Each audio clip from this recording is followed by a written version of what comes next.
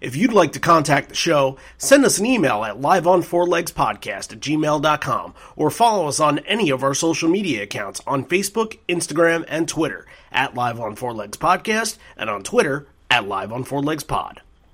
You can call me Al, you can call me Ed, you just fucking call me, why don't you?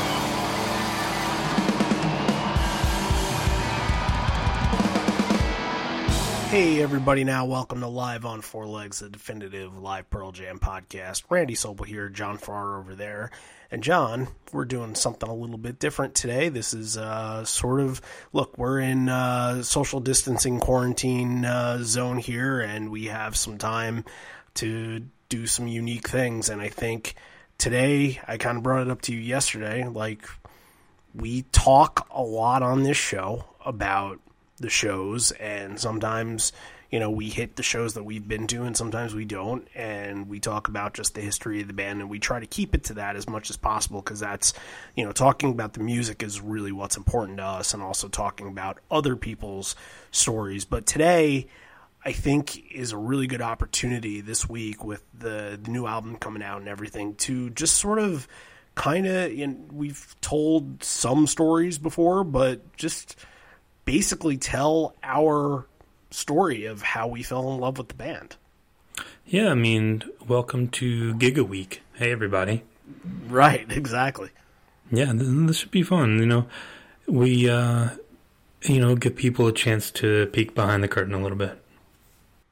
Yeah, I think when we first started, like the first episode, Matt and I shared, you know, a very early synopsis of what our Pearl Jam fandom, how it came to be, and how we ended up, but it wasn't really that in depth. And I think as time goes by, you know, people kind of dip in and out, then they forget, and you know, we've obviously gotten tons of new listeners, so not everybody's going to remember either of our stories, so this is a good opportunity. And, you know, with all due respect to Johnny Firecloud, who did a phenomenal job on his part 2 and part 1 of his Pearl Jam fan life. If you haven't checked that out, check that out.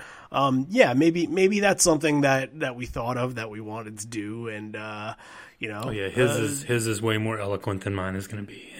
Yeah, no, ours is going to be very, you know, he's like the fine wine, and we're gonna be cracking open a 6-pack of Pabst or something like that. So it'll be much different, but it'll be fun. I think it'll be interesting to dissect, and I have a bunch of things on my mind that I want to, you know, ask you, and I'm sure vice versa. And I think the best way to do it is for you to start and just kind of, you know.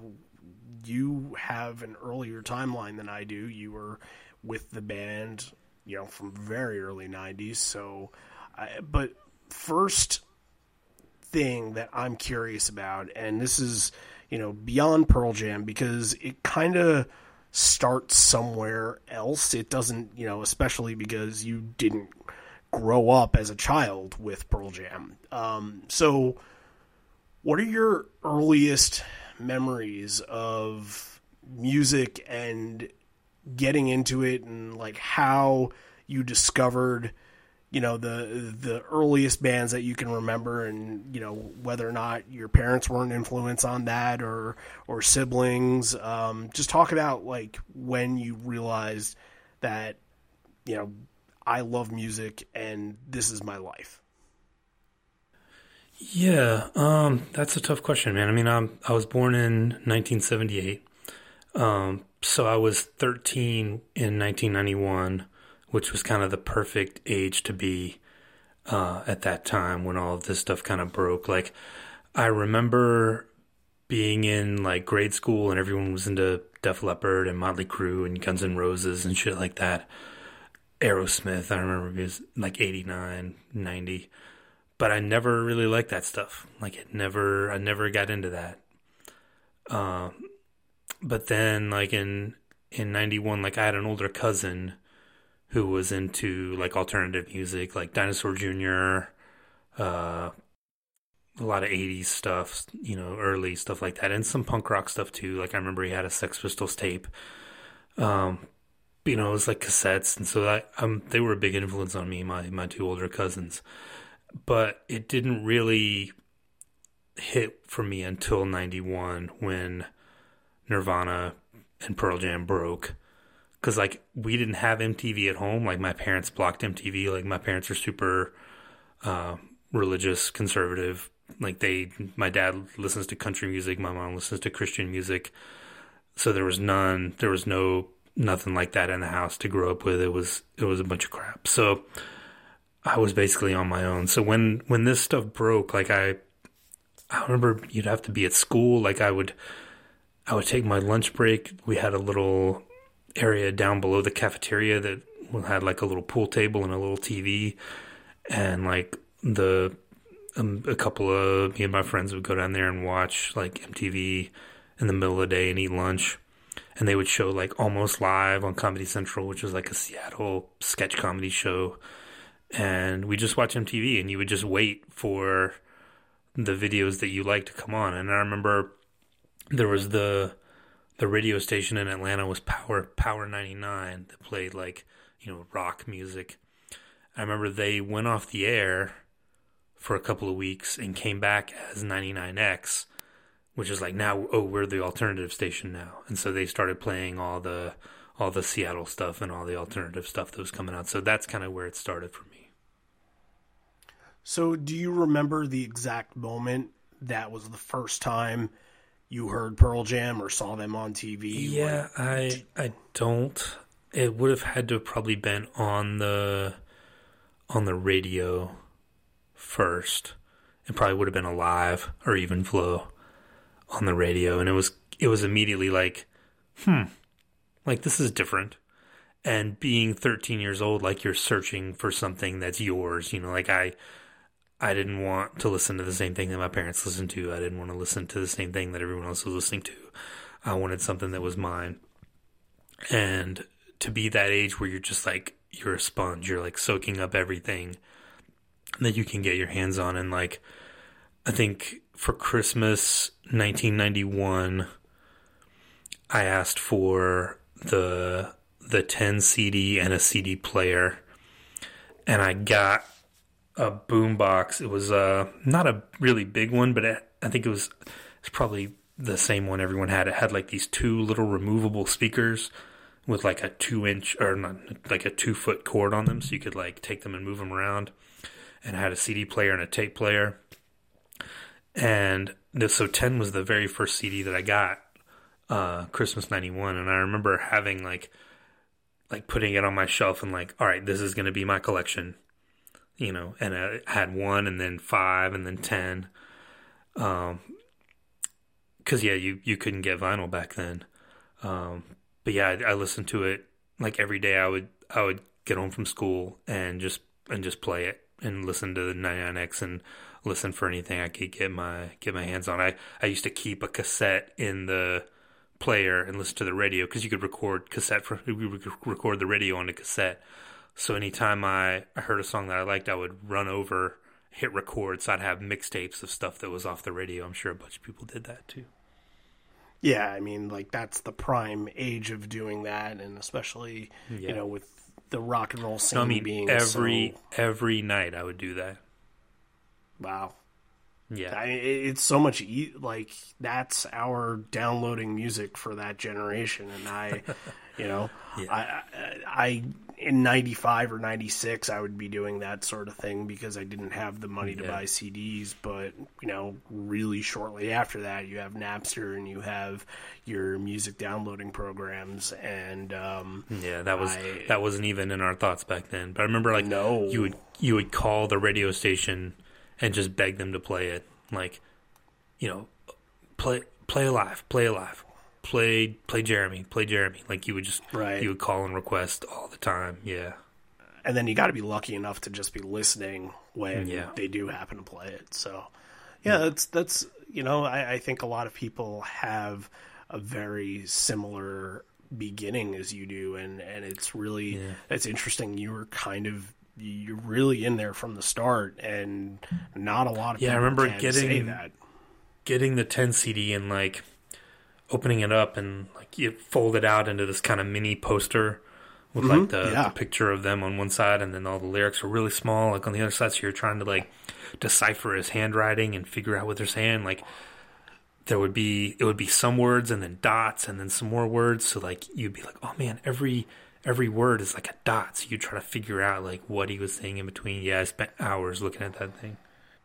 What was the first song that you said, like, this is my favorite song from Pearl Jam? Was it Alive, or? Probably, anything off of 10, like, because it was overplayed. I liked Jeremy and I liked Alive, but once I got the album, it was Black. Like, that was the one that hit immediately. Like, Black and Alive were probably the two that I listened to the most. That's really interesting for a 13-year-old, because it's so tough. I had 10 when I was 13 as well, and the ones that I related to the most were Even Flow, Jeremy, Alive, and Porch. And Black was just, to me at the time, not registering as much, because it was one of the slower songs. It was a little bit more emotional, and I distanced myself from that. So that's interesting that you said 13 years old, and Black is one of the ones that's very mature for a 13-year-old. Yeah. So right away, your tastes are very mature. Definitely. And I immediately wanted everything by this band. Like I would go anytime I was out with my parents. I'd be like, can we go to Media Play? Can we go to the CD store? Like you would look for any, like I got all the import singles. I used to have the whole collection of all the import single CDs with all the B-sides. I wanted every compilation. Like when that Sweet Relief compilation came out with Crazy Mary, that was a big deal.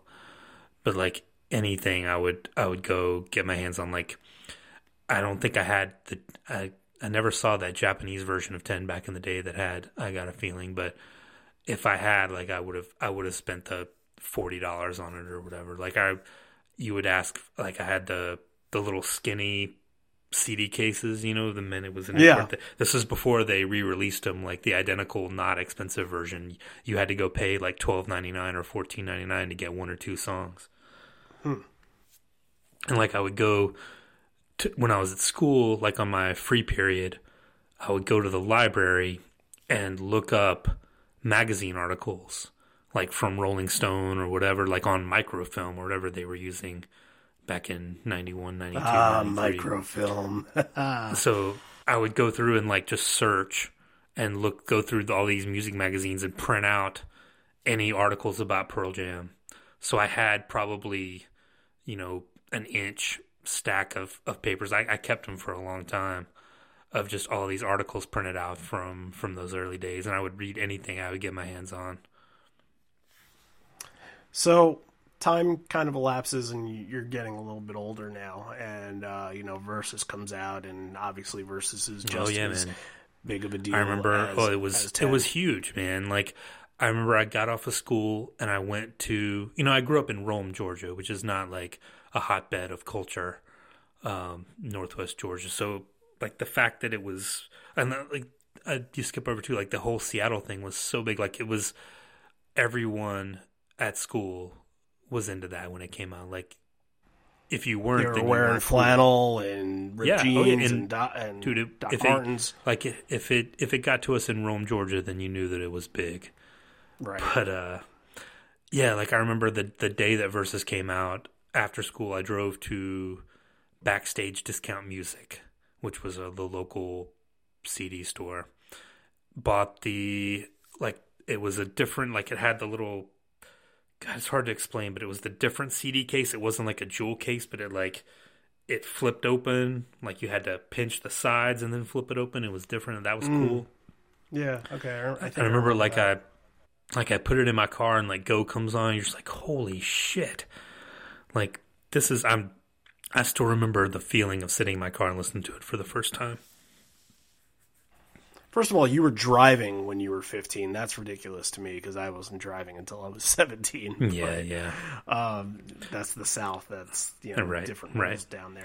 And like watching getting to see the Unplugged, like I didn't have MTV at home, so I didn't see it, but they would show clips of it, like, on the regular rotation.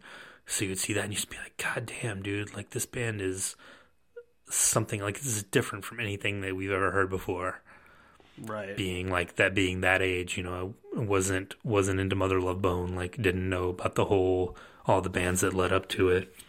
But like Ed being such an influence on me at that age, like between Ed, Ian MacKaye from Fugazi, and Henry Rollins, like those were the three people that like basically my personality was based on. Like that was I tried to be like a combination of those three people, like when I was a teenager, that he was part of like molding me into like who I am. Like you would read this stuff and you'd be like, God, like it like you just wanted to, not that you wanted to be him, but you wanted to like live up to the standard, Right. Yeah. He wasn't, and he was very adamant in interviews talking about, just being about the music and being about the art and being about his causes. And you never would hear anything about, him partying with celebrities or, doing things that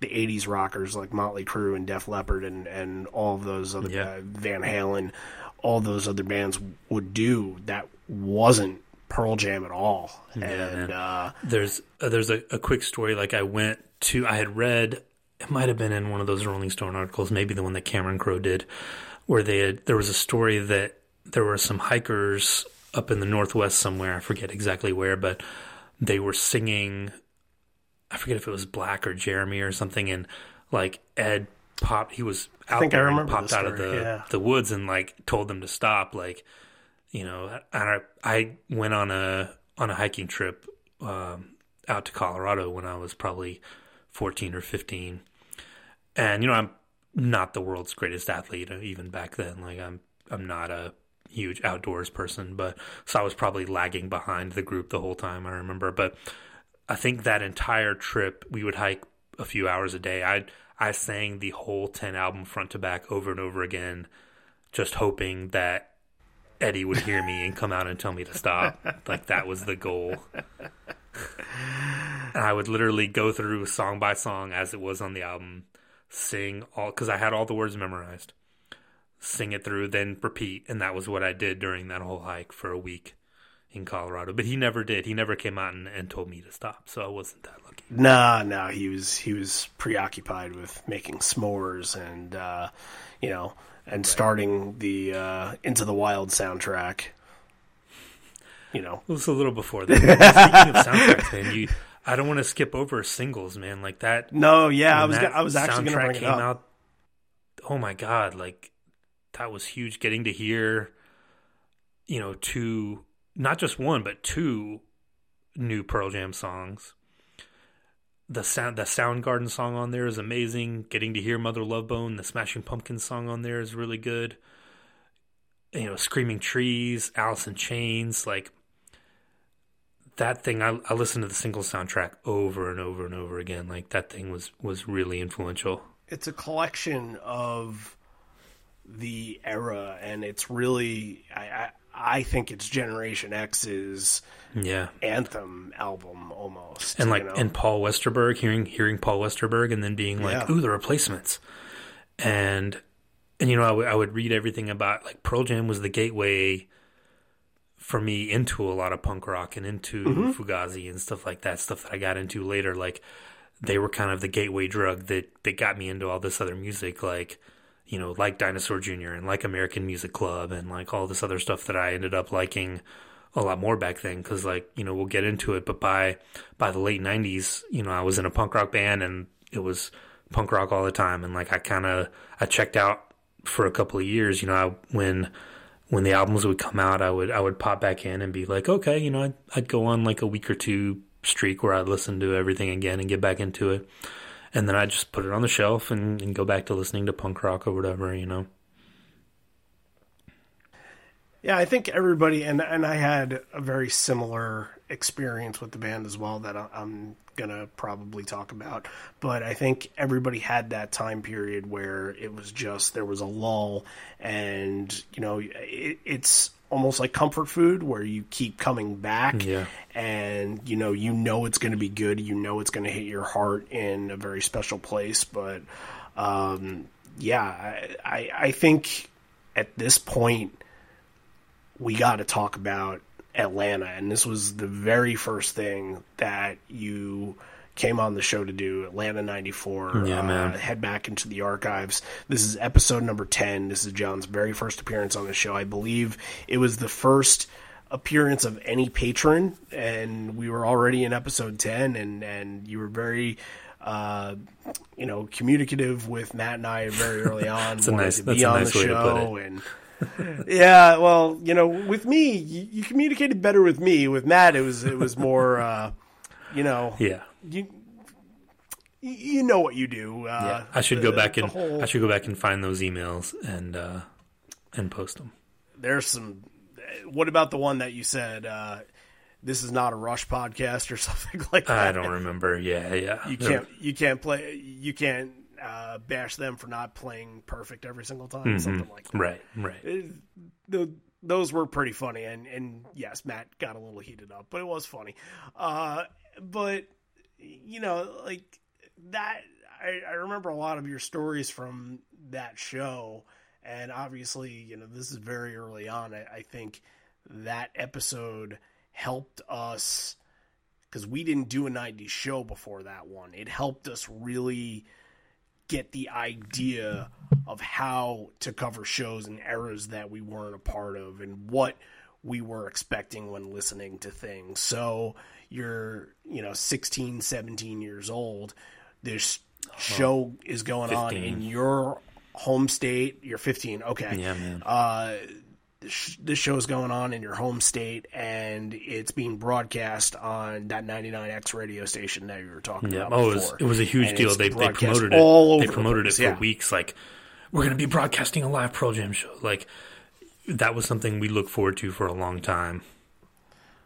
You don't see that kind of stuff happen anymore, especially on Yeah. public radio like that. The best that you can hope for is kind of like what Pearl Jam was supposed to do with the Apollo, a show where it's sponsored by Sirius and it's on a Sirius station. I've heard a lot of different bands do that to promote albums before on Sirius, but that's the best that you can get. And even so, that's not under that band's umbrella necessarily. That's the Sirius radio umbrella. So this is, it goes down as easily a top 10 show of all time, but,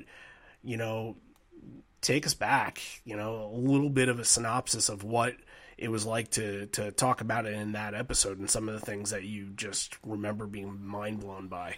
Yeah, I remember it started late. Like, they was like, it's going to start at 8:00.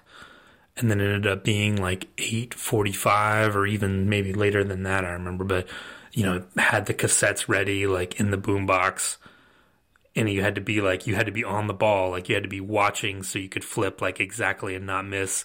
Or try to flip, like, in between songs so you wouldn't miss, like, a song. I'd be so anxious during that. It was the whole thing. But, yeah, man, like, but it was a major event.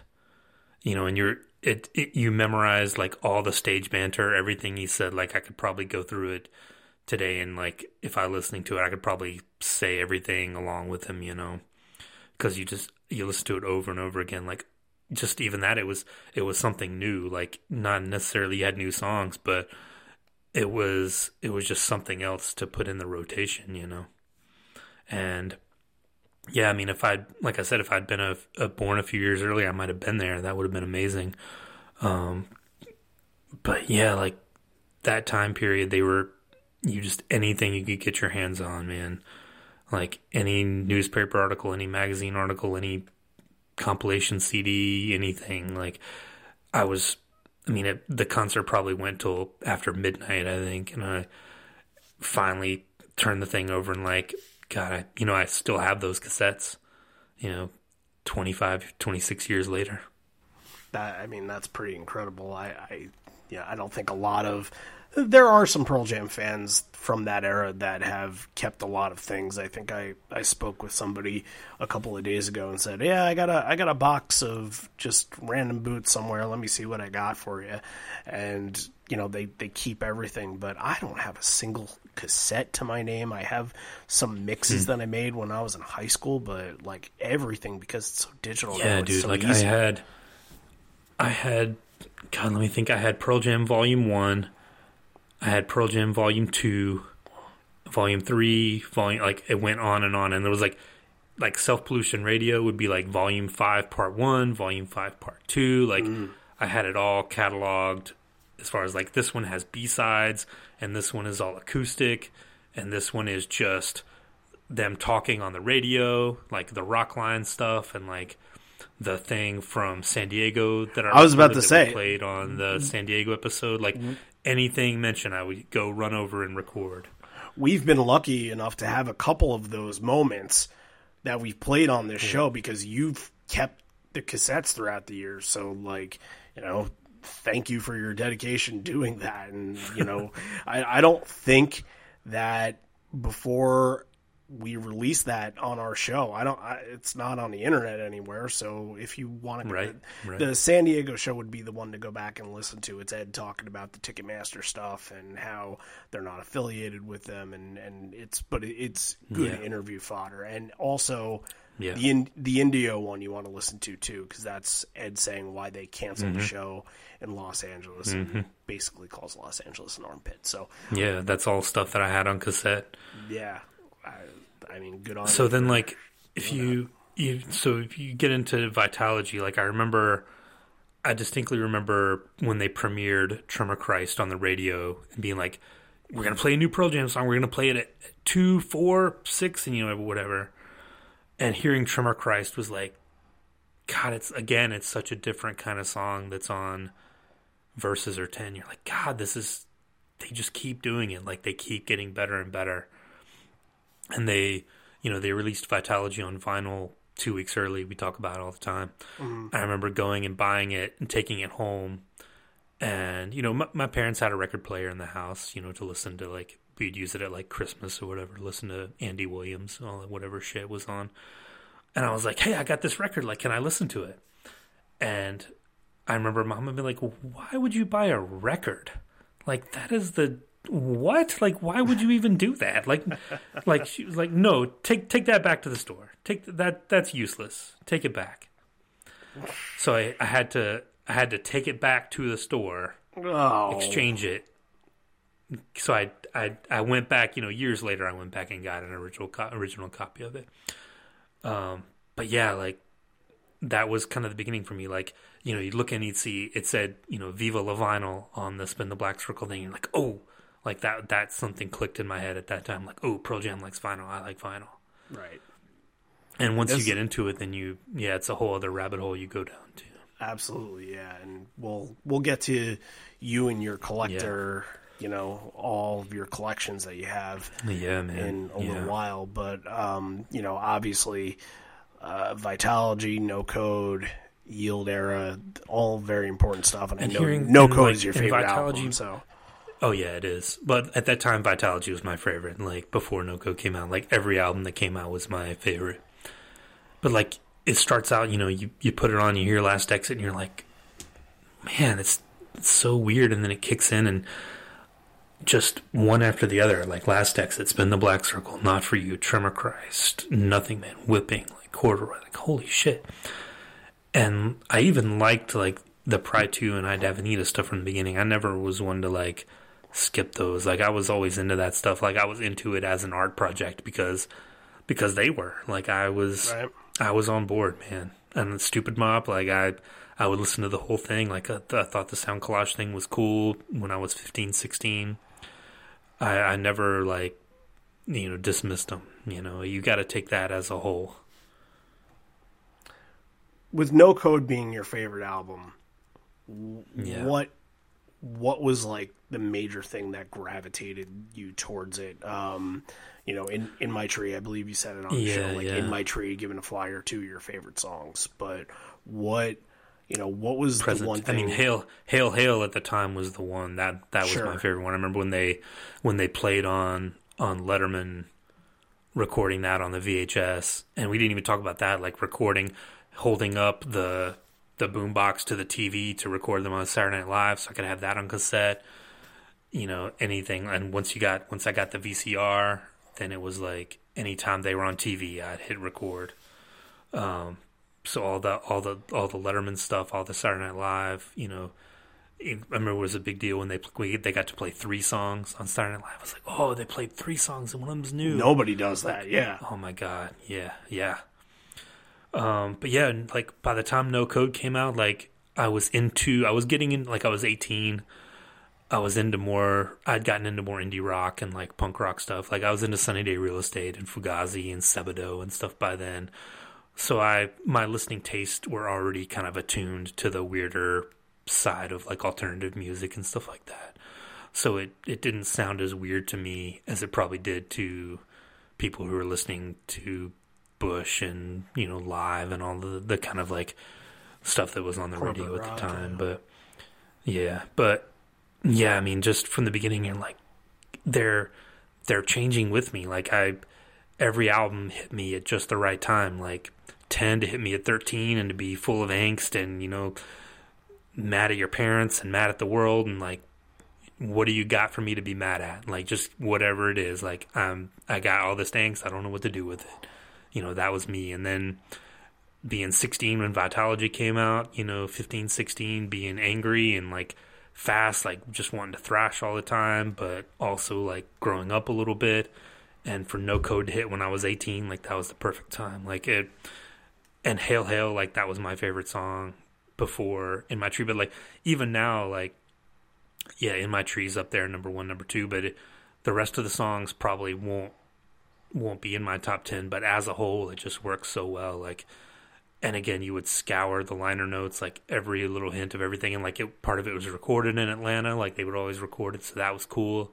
Like, oh, they were close to me, Just you wanted to be as close as possible to what was going on.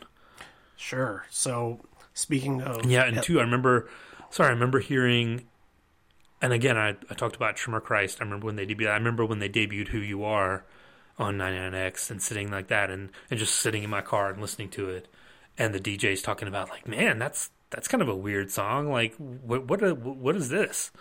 And just like, oh, I loved it from the beginning.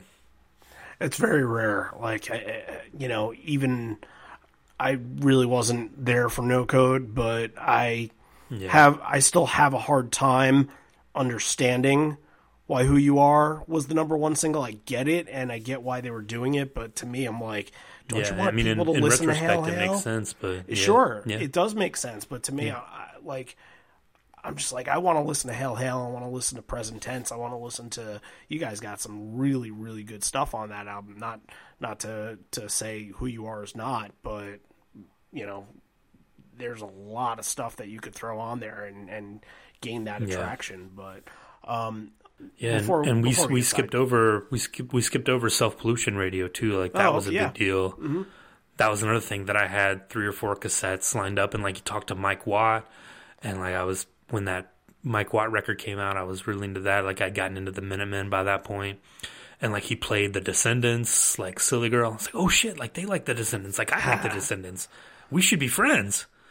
And like they played Zeke and like Slant 6 and stuff that was on like Discord, and he was like, man, like they really, like this is real. Like they're not playing those crappy songs. And like it was kind of just like a party at their house. Like you would hear people in the background, and there would be like, there was phone messages, and they would go on like these monologues, and like Chris Novoselic came on and talked. I remember that, and like Mad Season played, and like Mad Season was a big deal because it was like Alice in Chains and Pearl Jam together.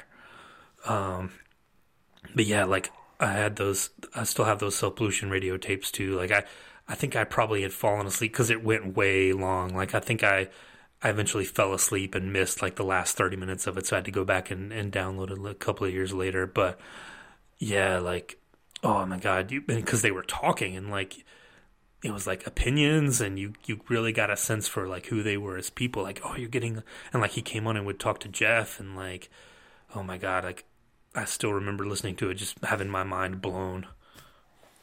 Those are, things really early on in the band that sort of made the band so accessible to their fans and developed the thirst for wanting more from them.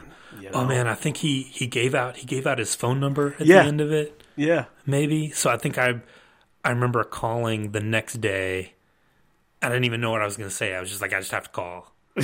And it was like, it was already disconnected. It was like one of those things where like, doon, doon, doon, the number you have reached has been disconnected, because I'm sure he got 100,000 phone calls. Yeah, he probably unplugged the phone before, the minute he got home. So he wouldn't be bothered by all of that. But let's get into your first show. And we haven't talked about it on an episode before, and we kind of have a plan to do it at some point in the future. But Atlanta 1998, this was the first show that you were at, and it's there are a couple things that are pretty memorable from it, but just being there and being at your first Pearl Jam show, and this was the first one that you were at for a while and the only one that you've been to for a while, I believe.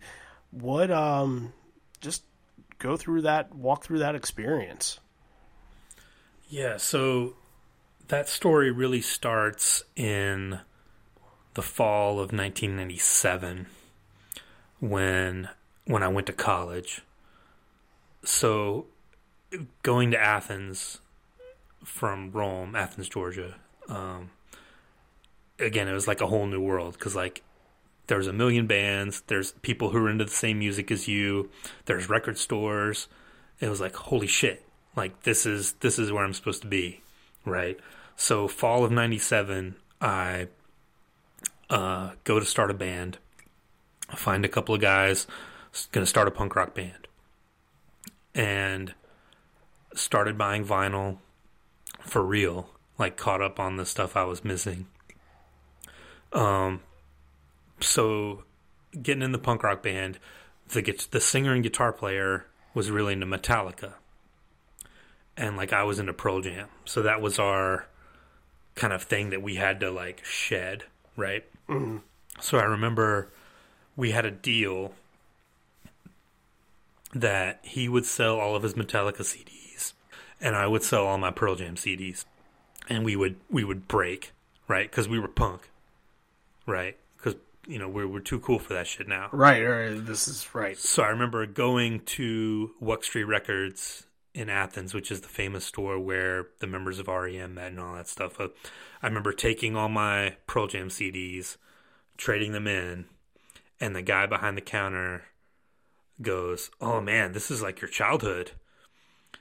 And I was like, "Yeah, but like I'm getting them on vinyl, like it's okay." So that was the pact in the band that we would purge all that like non-punk rock from our lives. So when they announced the show in Atlanta in 98, I was already like I was into Lookout Records and Epitaph, and getting into like SST and all the kind of punk rock stuff, really hardcore. And so I remember when they announced the show, tickets go on sale, so I'm like, all right, I'll just go. Like I haven't ever seen them before. I'll just go see him, and then that'll be the end of it. Like, I'll be done, So I remember I went to go line up at the grocery store at the Ticketmaster outlet on the morning of, and, like, there's a line out the store and out the side of the building. And, you'd wait. It was 9 or 10 o'clock in the morning when the tickets finally went on sale. And there were so many people. I remember the girl who was behind the counter. You were supposed to put in the order, and then it shoots out the tickets from the little machine, and they put them in the envelope, and they give you the whole spiel about like, don't leave these in the heat and all that stuff, and they give you your thing, and you're done. But I remember her she was constantly just hitting the thing to spit out tickets to get, because there were so many people in line, and this wasn't even in Atlanta, like this is in Athens. So I'm sure that was not what she was supposed to be doing. It's probably against the Ticketmaster policy. But looking back, who cares? Fuck Ticketmaster, right? Seriously. But I remember I got 4 tickets because that was the maximum. Like, I didn't have anybody to go with. I ended up selling them to a guy that I went to high school with, who I wasn't even really friends with. But I was just like, hey, I got these tickets. Because, like, they'd be like, how many want? I want 4. Like, what's the maximum? Like, just in case. Right, sure. You know? So the show comes, the day of the show, and, you know, I don't know anything about posters or merch line or how many people are going to be there. Like, it was at what used to be called Lakewood Amphitheater, which is kind of on the south side of Atlanta. So it's probably like an hour and a half drive for me. So I'm driving from Athens by myself, and I'm like, you know, it'll be fine. I'll get there. You know, it says, you know, doors at 7 o'clock, show at 8 o'clock. So I'll get there around 7 and it'll be fine. So I get there, and of course, parking is a zoo. Like, you have to, I remember it was like raining, it was muddy or something. Or it had rained. So I had to park like 20 minutes away, and I ended up missing all of Mudhoney, all of their set, which I was bummed about because I had read, like, by this time, you know, and by this time we had the internet. Like, I had, you know, we had dial up when I was in high school. So you would immediately like, ooh, Pearl Jam. So, you know, we knew Five Horizons, and you knew like the Rumor Pit. So anytime that was a big thing, like, you would wait for the Rumor Pit, like, oh, Pearl Jam was spotted in the studio. Like, you never know. And they were really good at dropping those little hints and like stuff that was upcoming, and you would check Five Horizons like every day. Like, I would go on there and look to see if there was new news. So I knew that they would pick people for, like, I had lawn seats, which is like, it's a big outdoor amphitheater. Everybody has them if you live in a big city. Like, yep. It's 15,000 seats, and then there's like a lawn area a mile from the stage where it's just general admission and just sit out there, shut the fuck up, right? You're here, be happy. So I had lawn seats. But I had read that Pearl Jam would watch for people who were really into the opening band, and they would pull those people up to the front. So like, I knew Mudhoney, so I was like, shit, I'll get there for Mudhoney, and like, I'll fucking rock out to Mudhoney, and they'll see me, and they'll pull me down to the front. But I didn't get a chance, because like, I was parking my car and like walking and like going through the whole security thing, getting in the lawn. So it was kind of a nightmare. So I think I got there probably 5 minutes before they went on stage, which I was lucky enough just for that. And yeah, we'll get into the actual show. Like, I don't want to spend a lot of time getting into the actual experience, but it was great. Like, even seeing them from that far away, there was one moment in the show that I wish I had been closer up for, because it would have been a cool moment, but we'll save that for that episode. But so like, yeah, after that I was like, yeah, you know, I'll be done. Like, I'm not into them anymore. Like, I'm older now. Like, that's a thing that I was into when I was younger. Like, now I'm getting into hardcore, and like, the band is getting more serious. Like, we're going on these tours and like recording and making this record. So that kind of came to the forefront in like 98, 99. Like, Yield came out. It was still a big deal. Like, I had the CD. Like, I liked Yield, but it was kind of like, okay, like, listen to it a few times, put it on the shelf. So then Binaural comes out, like I referenced before. Binaural comes out. Cool. You know, I ordered the vinyl from the website. Got the vinyl in, listened to it a few times, like, went back, listened to Pearl Jam for a couple of weeks, then kind of put it on the shelf, went back to doing my thing. Riot Act comes out, same deal, like, hadn't listened to them in forever. Oh, Pearl Jam's got a new record out. Like, order the vinyl, listen to it a few times, put it on the shelf, you know, listen to Pearl Jam for a couple of weeks, and then kind of fade out of it again and go back into whatever hardcore and stuff I was listening to, like Fugazi, whatever. And then, so in 2003, I quit the band that I was in, and so I missed the Atlanta 2000 and Atlanta 2003 shows because I was in a band. I was in Athens. I was just too cool. But after 2003, like I quit the band I was in.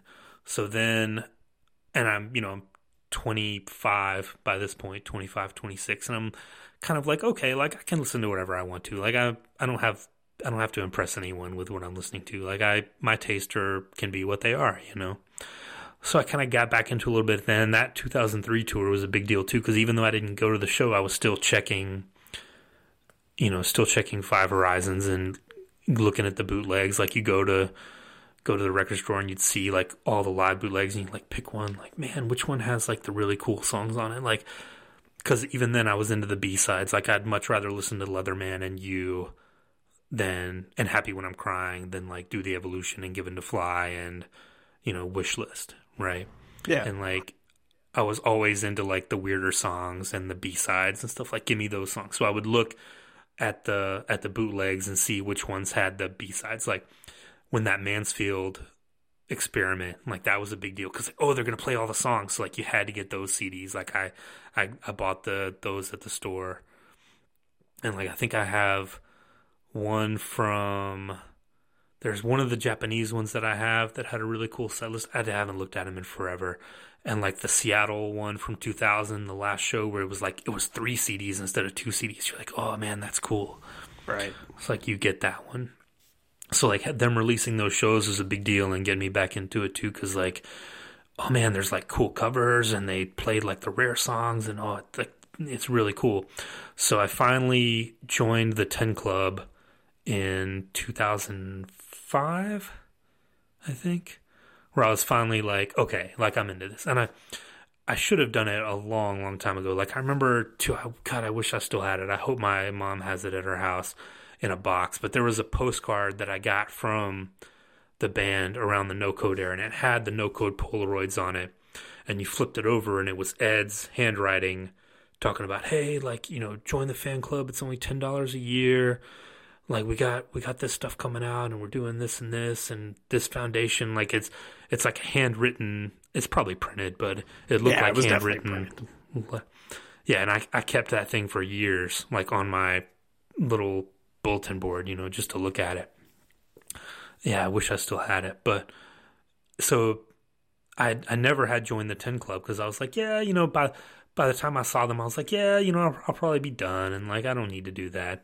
And like the fan club singles was cool, but like you could get them, fairly easily. Like the ones that came out, I had connections at the record store, so you could find them for pretty cheap. And so, but in 2005, I was like, all right, like I'm gonna get into this. Like I want to see him again.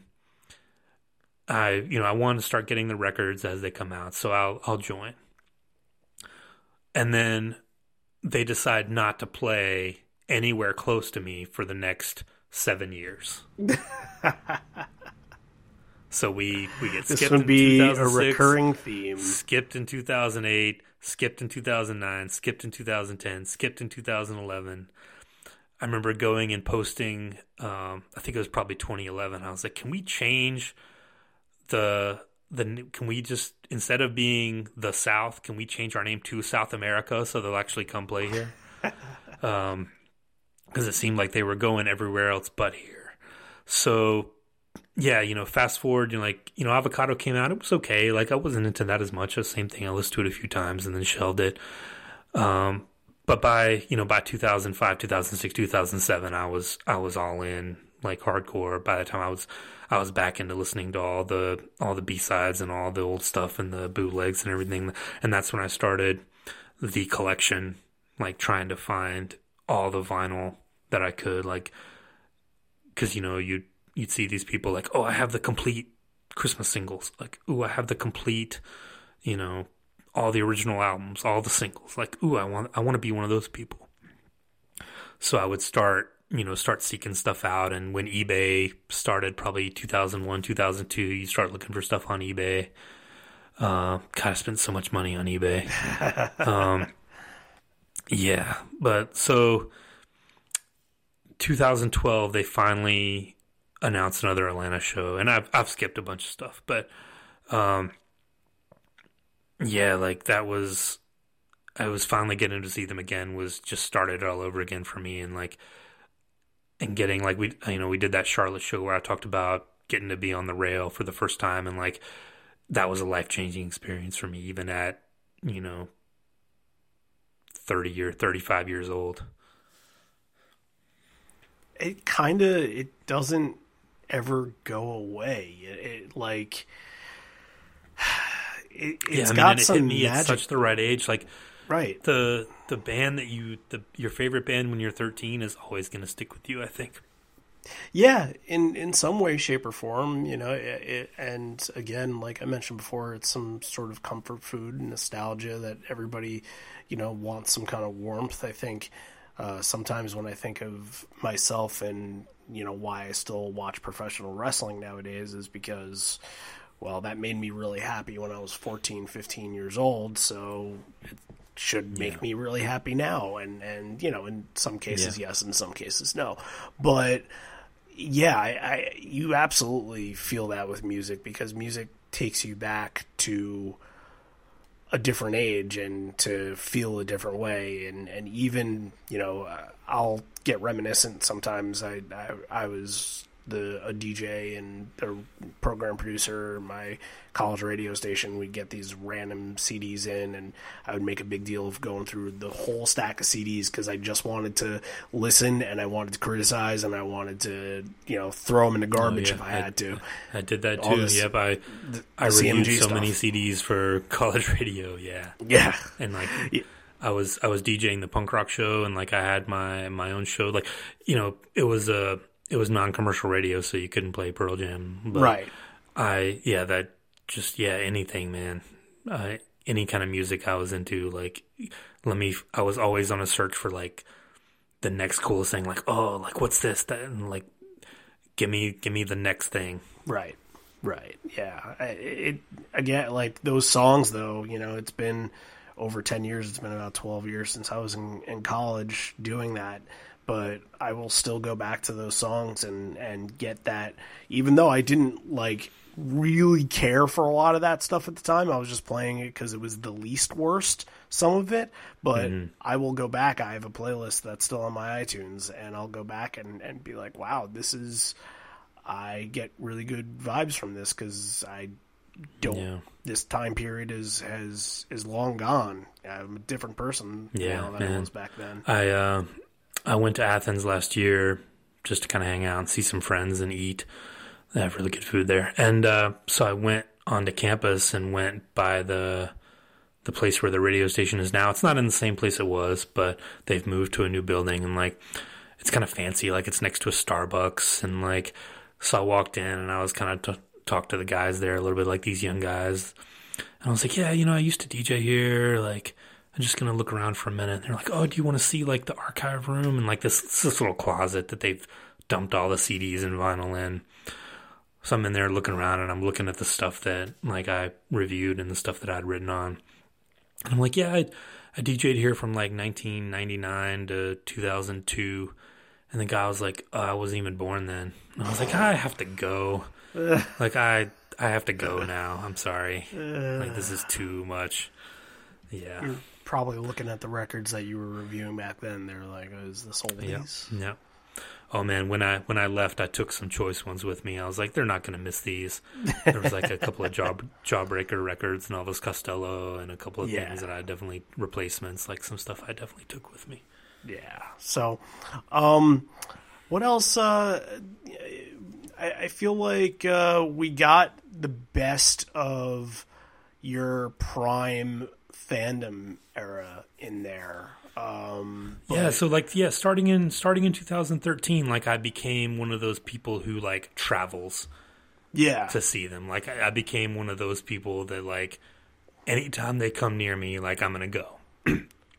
Let me ask you. They came to Charlotte, and Let me ask you, when you felt the first time you felt like you were a part of the community, because that's something I'm going to bring up when I talk about this. Like it's such a, I think to follow them around is one thing, and to go to the shows is one thing, but then to feel like you're talking to people that, you're coming from Georgia, and somebody else is like, oh, I came from Tennessee, and I came from New York, and I came from Massachusetts. Was it that Charlotte show that you felt like you were a part of something that was bigger, that you felt like everybody that was in this was doing it for the same reasons as you? It was definitely the next step in the evolution of that, for sure. But I think it started with the internet and the official website and the forums, because you would go on there, like anytime there was a show, there would be a set list thread. So you would go on and people would be updating in real time, and people know what I'm talking about. It's standard procedure now. The fan views, yeah. But back then, like before Facebook and before Periscope and before all this stuff that we have now, that was the best way to find out what the set list was. So you would go, like the day of the show, you would go on the forums and you would see like what the poster looked like, if someone got to hear the sound check, what they sound checked, and then you would, like the thread would be going on all day, people posting about, oh, I think they're going to play this, oh, I bet they're going to do this, oh, they did this the other night, I bet they're going to do this. So that's when I really got into the live like experience of it, like following the set list every night, like tracking what they were playing, looking at trends. Like I didn't have my own notebooks like some people, but I was definitely looking like any night there was a show, I would be on that forum refreshing to see what they are playing song by song. So that was kind of the beginning of that for me. Okay. Let's since we're kind of, you've been to shows, and we've talked about Greenville, and we've talked about a couple of the other shows that you've been to. So 2016 was big, because like I'd been to Charlotte in 2013, been to Memphis in 2014. So in 2016, again, no Atlanta show, but there were shows scheduled close by. So I was like, okay, cool. So I put in for Jacksonville, Greenville, Columbia, and Raleigh. So, at the time, we were waiting to adopt. So I was like, okay, well, that we've been waiting for 2 years. Like, there's probably no chance that that's going to happen. But I know as soon as I put in for these shows, it's going to happen. Sure enough, my son was born in February 2016. So now I have to like balance going to these shows around being a new dad, and like my son's 2 months old, and like I have to leave for a day and like go to these shows and then come back. So that was tough. But they had announced the Wrigley shows, and I had told my wife, I was like, well, we'll go and like, we'll go to the shows, and then there'll be a day in between. We'll go to Chicago and like, we'll hang out. We'll make like a little vacation of it. She was like, fine. So after we adopted our son, it was like, oh shit, like these tickets are non-transferable. Like you can't just sell them. Like to sell them, I'd have to go there and sell them to somebody. Right. Yeah. So that was a problem. Like, so we ended up flying with, God, he was 5-6 months old at the time, flying with him up there. I ended up going to the show, selling in my extra ticket. She stayed in the hotel room with the baby, and we just took that extra day and we just walked around Chicago and did the sightseeing thing. So I ended up, I think, changing diapers for a few months after that. And payback. Yep. Mm-hmm. Yeah. That was tough. In the long run. Yeah. Though. Anyway, you were saying. Yeah. No, I was just kind of like, we've talked about a lot of those shows, and we're gonna talk about the Wrigley shows at a later date, probably this year. But let's kind of, real quick, like, just little John facts when it comes to your fandom.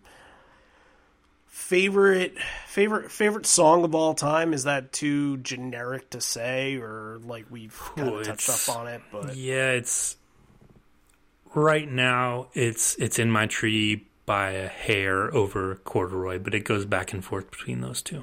Okay. And then you have your Blacks and your Hail Hails and your Goes and all that stuff, that Immortalities, I Got Shit, stuff that's right behind it. Favorite live song? Ooh.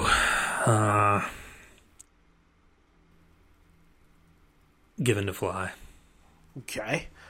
Favorite show that you've been to? Is that too easy? Is that Greenville?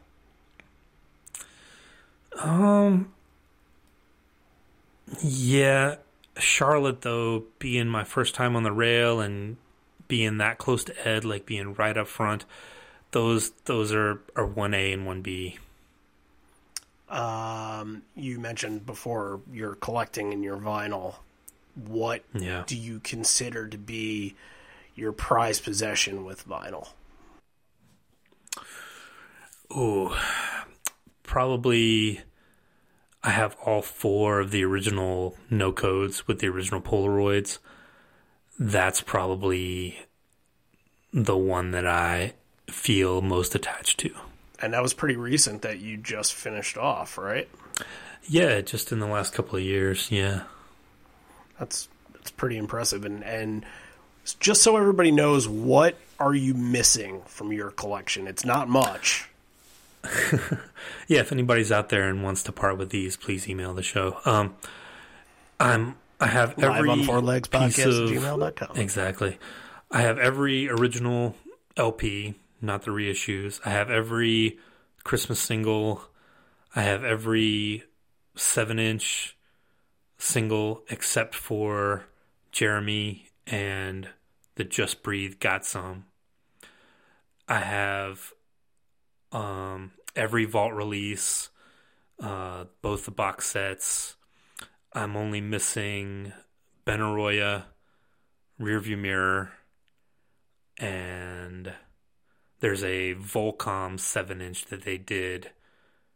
I think Volcom is like a skateboarding company or a surfing company. I don't know. Yeah. But they did a one-off 7-inch that has a version of Even Flow Live from 2005 and a version of Porch Live from 2006. I might be switching up the years on that, but those for the Just Breathe Got Some 7-inch, the Volcom 7-inch, and then Benaroya and Rearview Mirror are the only pieces of Pearl Jam vinyl that I'm missing, according to Discogs.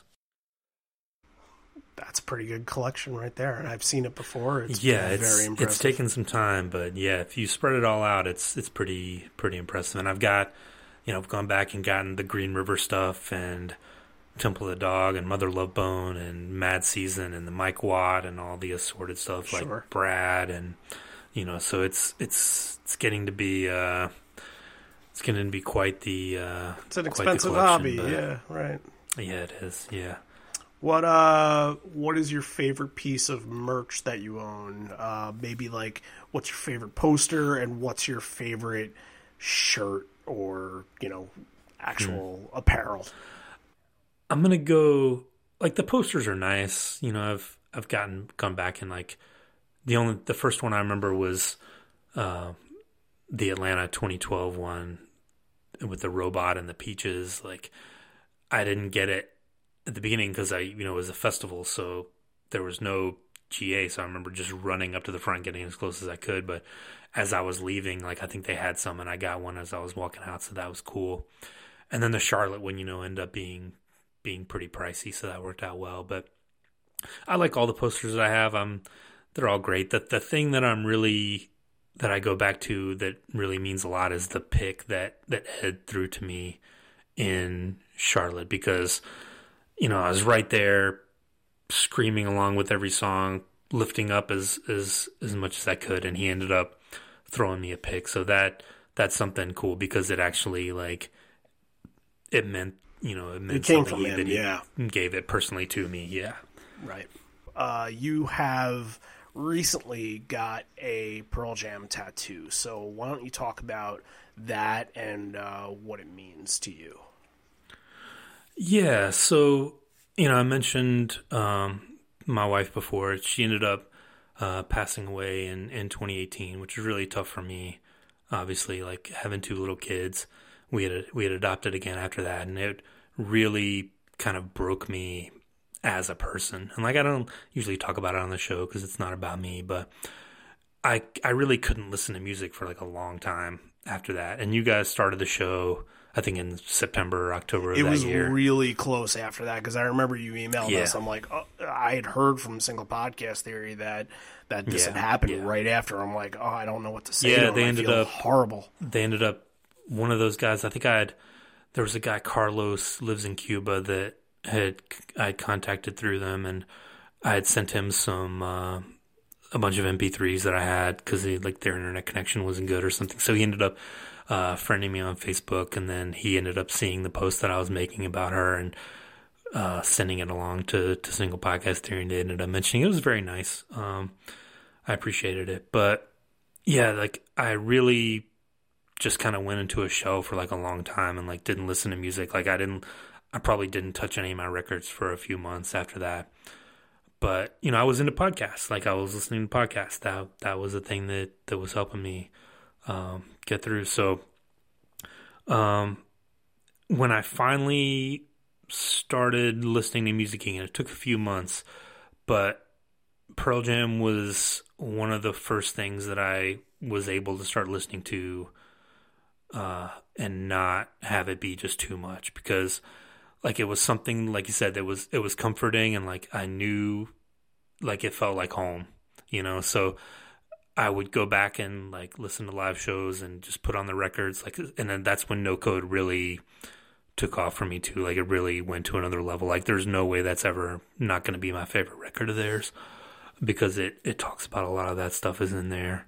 But yeah, like this past year, just a few months ago, actually, I decided to get a tattoo, and I have the line from Light Years where it says, "We were but stones, your light made us stars," down my arm. And you know, with a tattoo, like I'd always like wanted to get one. Like I had friends that would do it when I was in school and stuff. Like, yeah, we'll do it for free. Come on. But I never felt like it was the right time. But this one felt like it felt like I was incomplete without it, you know. So it means a lot to me, and I look at it all the time. And that song is like really taken on another meaning for me. Like again, it was songs like Just Breathe and like Light Years and like Sirens and stuff that I came back to that I might not have appreciated as much before. But yeah, it hit me, like Pearl Jam hits me in a whole different way now than it did before because of that. Yeah, I can say it until I'm blue in the face, but there is a Pearl Jam song for every type of mood, for every type of thing that you're going through in your life. You can relate to something in their catalog every day you wake up. You can relate to something new, and that's what makes and like them so unique and so special. I still go back and listen to the old stuff, and it definitely hits me in a different way. Like going back and listening to Indifference, or going back and listening to Daughter, or you know, Now That I Have a Daughter, and going back and listening to Nothing Man, or you know, Immortality, things like that. It hits you in the face a completely different way when you're 41 as opposed to 17, you know. Sure. Well, this was a lot of this stuff I knew before, but a lot of this is brand new stuff to me. So thank you for, you know, just sharing everything. And we, again, like we said in the beginning, we don't get a chance to. Of course. Yeah. I mean, it was cool to, you know, I was sitting down making notes for this today, and I was remembering stuff, like, and like I have a bunch of arrows on my thing, like I remember that was up here. Like, yeah, I mean, I like this, I grew up with this band. Like it's tied to my adolescence and my young adulthood and my middle age, and like it's all right there. Like they've been with me the whole time. So what I think we'll do is, since we went pretty much the max distance that we wanted to go here, we'll stop, and what we're going to do is we're going to release 2 episodes at the same time. This is going to be the John episode, and the other episode that'll be out will be the Randy episode. So we will provide both at once, and you know, I guess some people are going to listen to the John one first, and some people listen to the Randy one. So we'll kind of do like a side A, side B, and kind of say flip the tape over on both of them. But if you want to listen to Randy, flip to side B, and you should listen to this one first. I hope that you all did. I'll try my best to make it apparent, or maybe in the Randy episode I'll say everybody go listen to the John episode first, so because it just makes sense chronologically and time wise. So we'll do that, and everything will be out at the same time. And again, just enjoy Gigaton this week. We'll have a lot more going on. We on our Patreon this week, 2 big new things. We did another set list draft that we're probably in this moment. If you're listening to this on Tuesday, we're probably fielding votes for what the best set list is, and John is looking to be a 2-time champion in this, so but be very critical over it, because I think that all 4 sets are very polished and very good. So does John deserve to win? I don't know. I don't want to say. I think any 4 of them can win, so we shall see in the end, but I'm not rooting for John because I want to get back in. So if John keeps winning, that prevents me from joining back. So that's our little game. Yeah. Yep. So that's on Patreon, as well as on Thursday, the Bridge School series. We're continuing it. It's our 3rd Bridge School episode, 1994, Night 2. There's some really cool stuff from that show, like Immortality and Not For You. And it's just another fantastic. We can't get enough of the Bridge School stuff, and more of those are coming as time goes on here. And obviously, we're bored, nothing to do, we're in hiding, so expect more. So if you like your content and you want more exclusive episodes from us, head on over to patreon.com/live-on-4legs, contribute to our show and our cause, and once there's a tour, it all goes into getting stuff together for the tour, whether it be merch, whether it be stickers and all that. And I know a lot of you have asked for stickers, and I will be sending them this week, so expect them very soon. So, John, thanks again for telling your story, and we tell stories on here all the time, but it's nice to hear from you and really get down deep into your Pearl Jam soul, so to speak. So I hope it helps people appreciate the shows and gives it some perspective.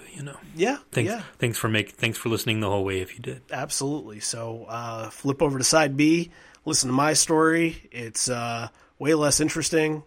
It doesn't have Self-Pollution Radio, and it doesn't have Atlanta 94, but I'll find a way to make it work, I suppose. But hope to see you over there. And again, lots of stuff happening this week. So miss you already, miss you always. Flip the tape over, and we'll talk to you soon. Atlanta 2020.